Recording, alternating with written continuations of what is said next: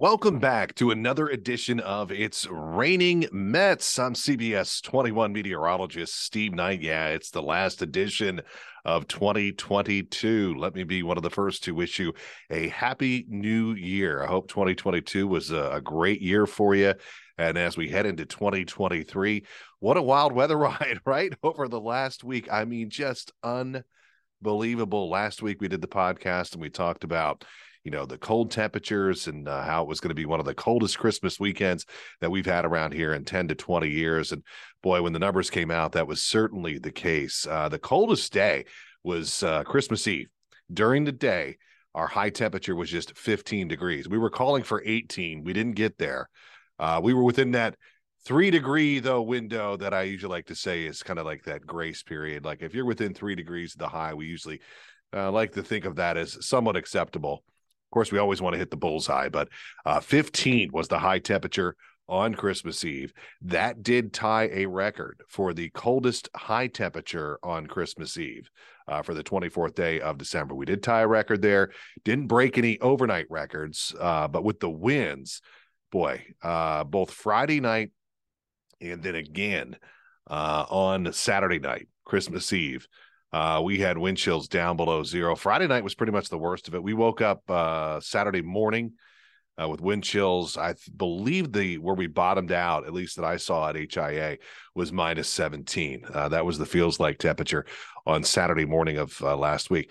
I got to tell you, I worked Christmas Day, and it did feel warmer, which is crazy to say. It was still breezy, but not quite as windy as it was when the Arctic front came through. And then our high temperature was 25 officially on Christmas Day. So didn't break any records there, but we did tie what we call the mini max, or the record low high, on Christmas Eve with that high temperature of just 15. Christmas Day was 25. It took us a little while this week, though, to kind of start that warm up. And that's what we kind of felt would happen, that we'd start the week, Monday, Tuesday, a few degrees down below average. Monday, we were mid to low 30s. And then we really bumped things up here for the back half of the week, to the point of where we're talking about high temperatures now for the New Year's weekend. At least the high for Saturday, I've got us about 40 degrees warmer than where we were last Saturday. So I do believe as we head into this weekend, we're going to have highs in the mid 50s for both your Saturday and your Sunday. Of course, we're getting an awful lot of questions about rain because, as we all know, New Year's Eve, big night to be out and about. And it's a big night really to be out. There's so many outdoor activities that go on New Year's Eve. So many of the infamous drops or raises around central Pennsylvania, whether it's the Kiss in Hershey that they raise. New one this year. I think this is really cool.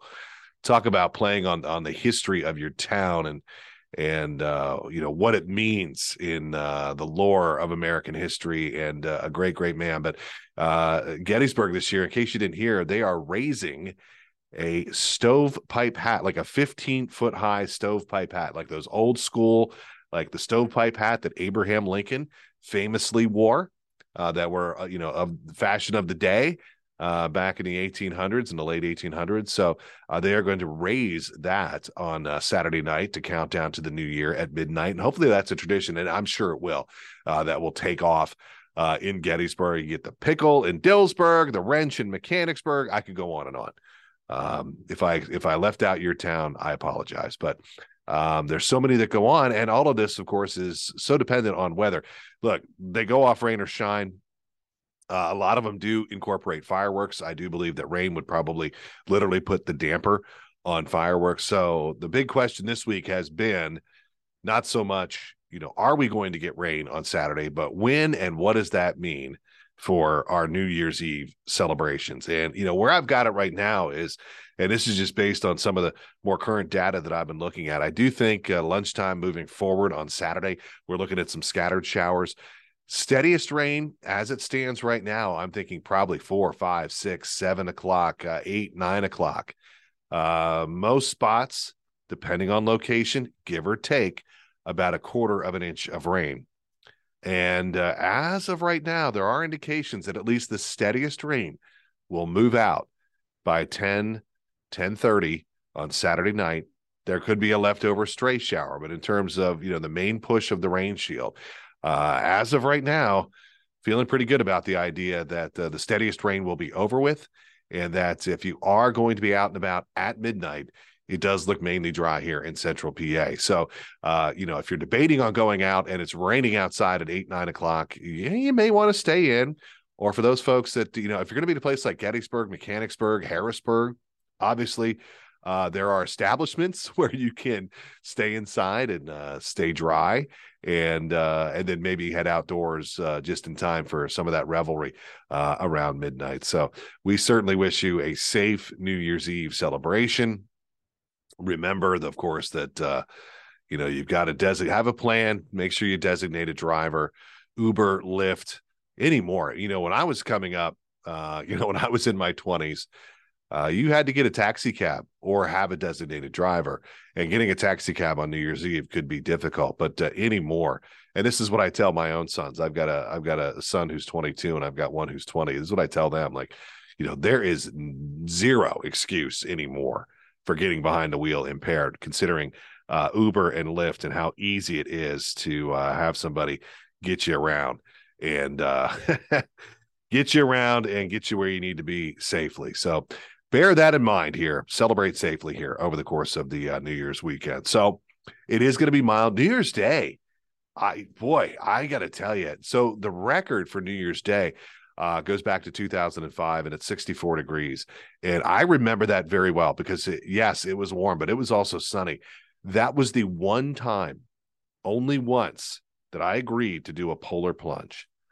And, one of those where you go and you jump in the river and you get out and, it's for charity. To be honest with you, I would rather just donate money than actually do the polar plunge itself. I have zero interest in jumping in, frozen river or ice chunks floating in it, that type of thing. But I did do one in 2005, and I can't remember how, why, or what the circumstances were for me getting rodeoed into doing a polar plunge on January 1st, but I did do one. And boy, did I luck out. The weatherman lucked out that year because we had sunshine, and I agreed to it well in advance. It wasn't like I agreed to it the day before, knowing it was going to be really warm. I had agreed to it months in advance. And boy, was I happy when January 1st rolled around in 2005, and we had that high temperature of 64 degrees. It was sunny that day. It was freakishly warm for January 1st. So I don't think we're going to get there, but we are talking about highs, mid-50s. Some spots, who knows, maybe make a run at 60, depending how things set up here over the weekend. So that's really good news for New Year's Day. Are you a pork and sauerkraut person? I love it. I already got my pork roast. Got it at Carnes. I'll give Carnes a shout out here. Got it at Carnes. They've got the bone-in pork roasts on sale for $1.99 a pound. So I was at Carnes earlier this morning. I got my pork roast. I got my sauerkraut, got my potatoes. I'm a big fan of the pork and sauerkraut. But here's the key for making pork and sauerkraut, in my opinion. All right, I make it all in a roasting pan. I put the sauerkraut on the bottom as a base, and then I put the pork roast in, fat side up, so that drains down through and keeps the pork moist and gets into the sauerkraut. But in my opinion, this is the key: brown sugar. You have to put some brown sugar on top of the pork roast and put a little bit in with the sauerkraut as well. Takes a little bit of the bite out of the sauerkraut, gives it a little bit of a sweeter taste, gives your pork a little bit of a sweeter taste. Now remember, tradition, you'd always see, especially, watching cartoons back in the day, the pig would have an apple in its mouth, right? When they go to do the pig roast and whatnot, a little bit of sweet with your pork, especially when serving it with sauerkraut. And then who doesn't love mashed potatoes? So I am a big proponent of the pork and sauerkraut. I probably make it a couple times a year, always on New Year's Day. And I like it so much that I have been known to make it again, like in January, February. It's definitely a winter meal, no doubt about it. It's not, I don't get a craving for pork and sauerkraut on the 4th of July, that's for sure. But at any rate, I am a proponent of the pork and sauerkraut. So look, it's going to be a real nice day on New Year's Day. And you may even be able to handle taking that meal outside if you have a big group coming to your house. Or maybe even just out in the garage, you set up the picnic table, and that's a good way to accommodate a lot of guests. So yeah, real nice warm day. Monday, many folks are off on Monday, and I know overwhelming majority of kids and students are off on Monday as well. And that also is looking like a nice day with high temperatures in the mid to low 50s. So Monday looks like it's going to work out for that day off. I know a lot of folks, myself included, will be indoors on Monday at 5 o'clock for the Rose Bowl, Penn State and Utah. Who would have thought with about 3 weeks to go in the season that Penn State would wind up in the Rose Bowl? Things had to fall their way, and they did, with obviously Michigan and Ohio State winding up in the college football playoff. And if you haven't seen Penn State, the line's been moving a little bit, but they are, I'm going to turn this into a sports podcast, but hey, we're talking Penn State here, so hopefully you have some interest in that. But the line's been moving a little bit. Last I saw, it was down to 2. Earlier in the week, it was Utah being a 2.5-point favorite. The last I saw, was that Utah was a 2-point favorite. So it's come down a little bit in Penn State's favorite. But bottom line is, likely going into the game, Utah will be a slight favorite in this game. I think it's going to be a real good game. My exposure to Utah somewhat limited. I did watch them play USC in the Pac-12 championship game, and I got to tell you, they worked USC over pretty good. And if USC would have won that game, they would have been in the college football playoff. So USC is a pretty good team, and Utah worked them over. Flip side is for Penn State. Obviously, you toss the Ohio State and Michigan losses, and the Ohio State loss was far more competitive than the Michigan loss. But if you toss those, they put together a pretty good season. Kind of had to pull one out against Purdue early on at Purdue, but Purdue won the Western Conference in the Big Ten and played for the Big Ten championship. So that loss, in retrospect, looked pretty good. I thought coming into the season that Purdue was going to be a pretty respectable team. Struggled a little bit against Northwestern. I was at that game. The weather was absolutely miserable. But took care of business against Michigan State, last home game of the season when they had to. Michigan State gave them a little bit of a game there in the second half, and then Penn State pulled away. So by and large, look, a pretty good season for Penn State. I'm not going to pick against them. I think it's going to be a good game. I think Penn State wins a tight one, but Utah's got a formidable defense. Penn State's got some really good young players. And without getting off on too much of a tangent, if there's one thing that I wish Penn State would have done differently this year, is play the freshman Drew Aller at quarterback a bit more than they did.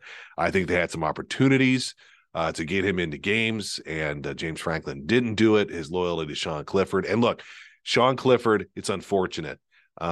He's going to go down as being in the Hall of Good, or the Hall of Very Good, in terms of Penn State quarterback. Sean Clifford put together a good career at Penn State, but he just, his record against the elite teams was just not good enough in terms of many fans' eyes, myself included. At some point in time, you've got to dock that boat and do a little better against Ohio State and Michigan. But at any rate, Sean Clifford, certainly a very respectable career at Penn State.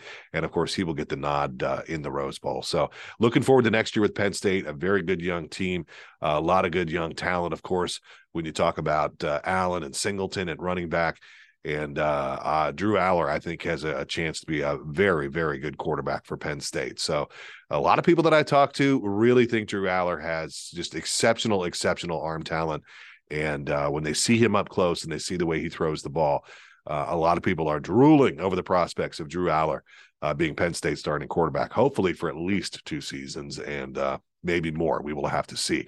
So Monday looks like a nice day, a dry day. If you are going to be going out and about, maybe to take in the Rose Bowl, I think the weather is going to certainly cooperate, and pretty calm, quiet day with temperatures mid to low 50s. Still warm through the middle of next week. And as it stands right now, I do think we're going to have some rain chances Tuesday into Wednesday. A little early to kind of pinpoint that, but do be prepared to once again have some rain around. So not necessarily a bad thing to start things out with some rain here in 2023. We are going to go down with likely, give or take, probably about a 2-inch rainfall deficit for the year of 2022, which isn't a big deal. We don't have any real drought concerns in and around central PA, but when the dust settles, it will have been a very slightly dry year here in central Pennsylvania. So good to get the year off on a start here, especially in the middle of the week with some rain chances next week.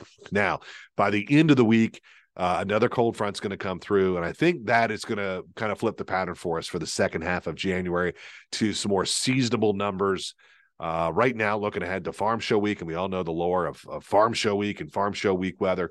Right now, I think Farm Show Week, it doesn't look exceptionally cold, but the warm temperatures that we're going to have leading up to it are probably going to be a thing of the past. So I think right now, Farm Show Week will play out by and large average, close to where we should be, seasonable, however you want to put it, with, highs each day somewhere in like the 36 to 42 degree category, which on average is about where we should be. So not exceptionally cold. If we were to have any infamous farm show snow, that would most likely have to occur. The timing would have to work out right with the precipitation, where it would have to come in overnight, early morning, when we still got to have the cold air in place. Wouldn't surprise me if we had some slop during Farm Show Week, maybe some wintry mix that changes over to plain rain, that kind of just marginal wintry precipitation. But I do think, as it stands right now, that the mid-January into the back half of January and the tail end of January, we may see our La Nina pattern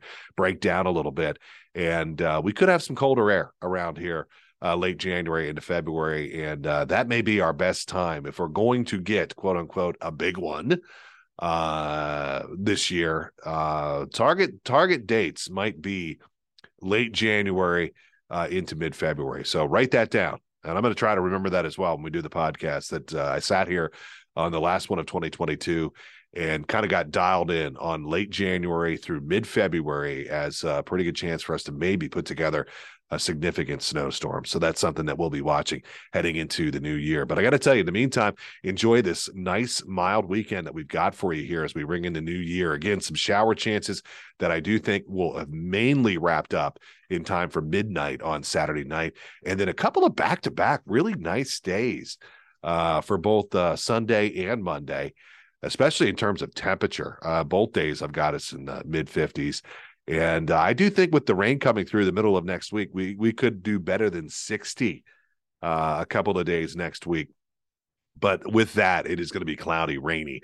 It's not like we're going to have abundant sunshine. Then look for a cool down just in time. Obviously, the food court opens next Friday for the farm show, which is the actual date for that is going to be the 6th.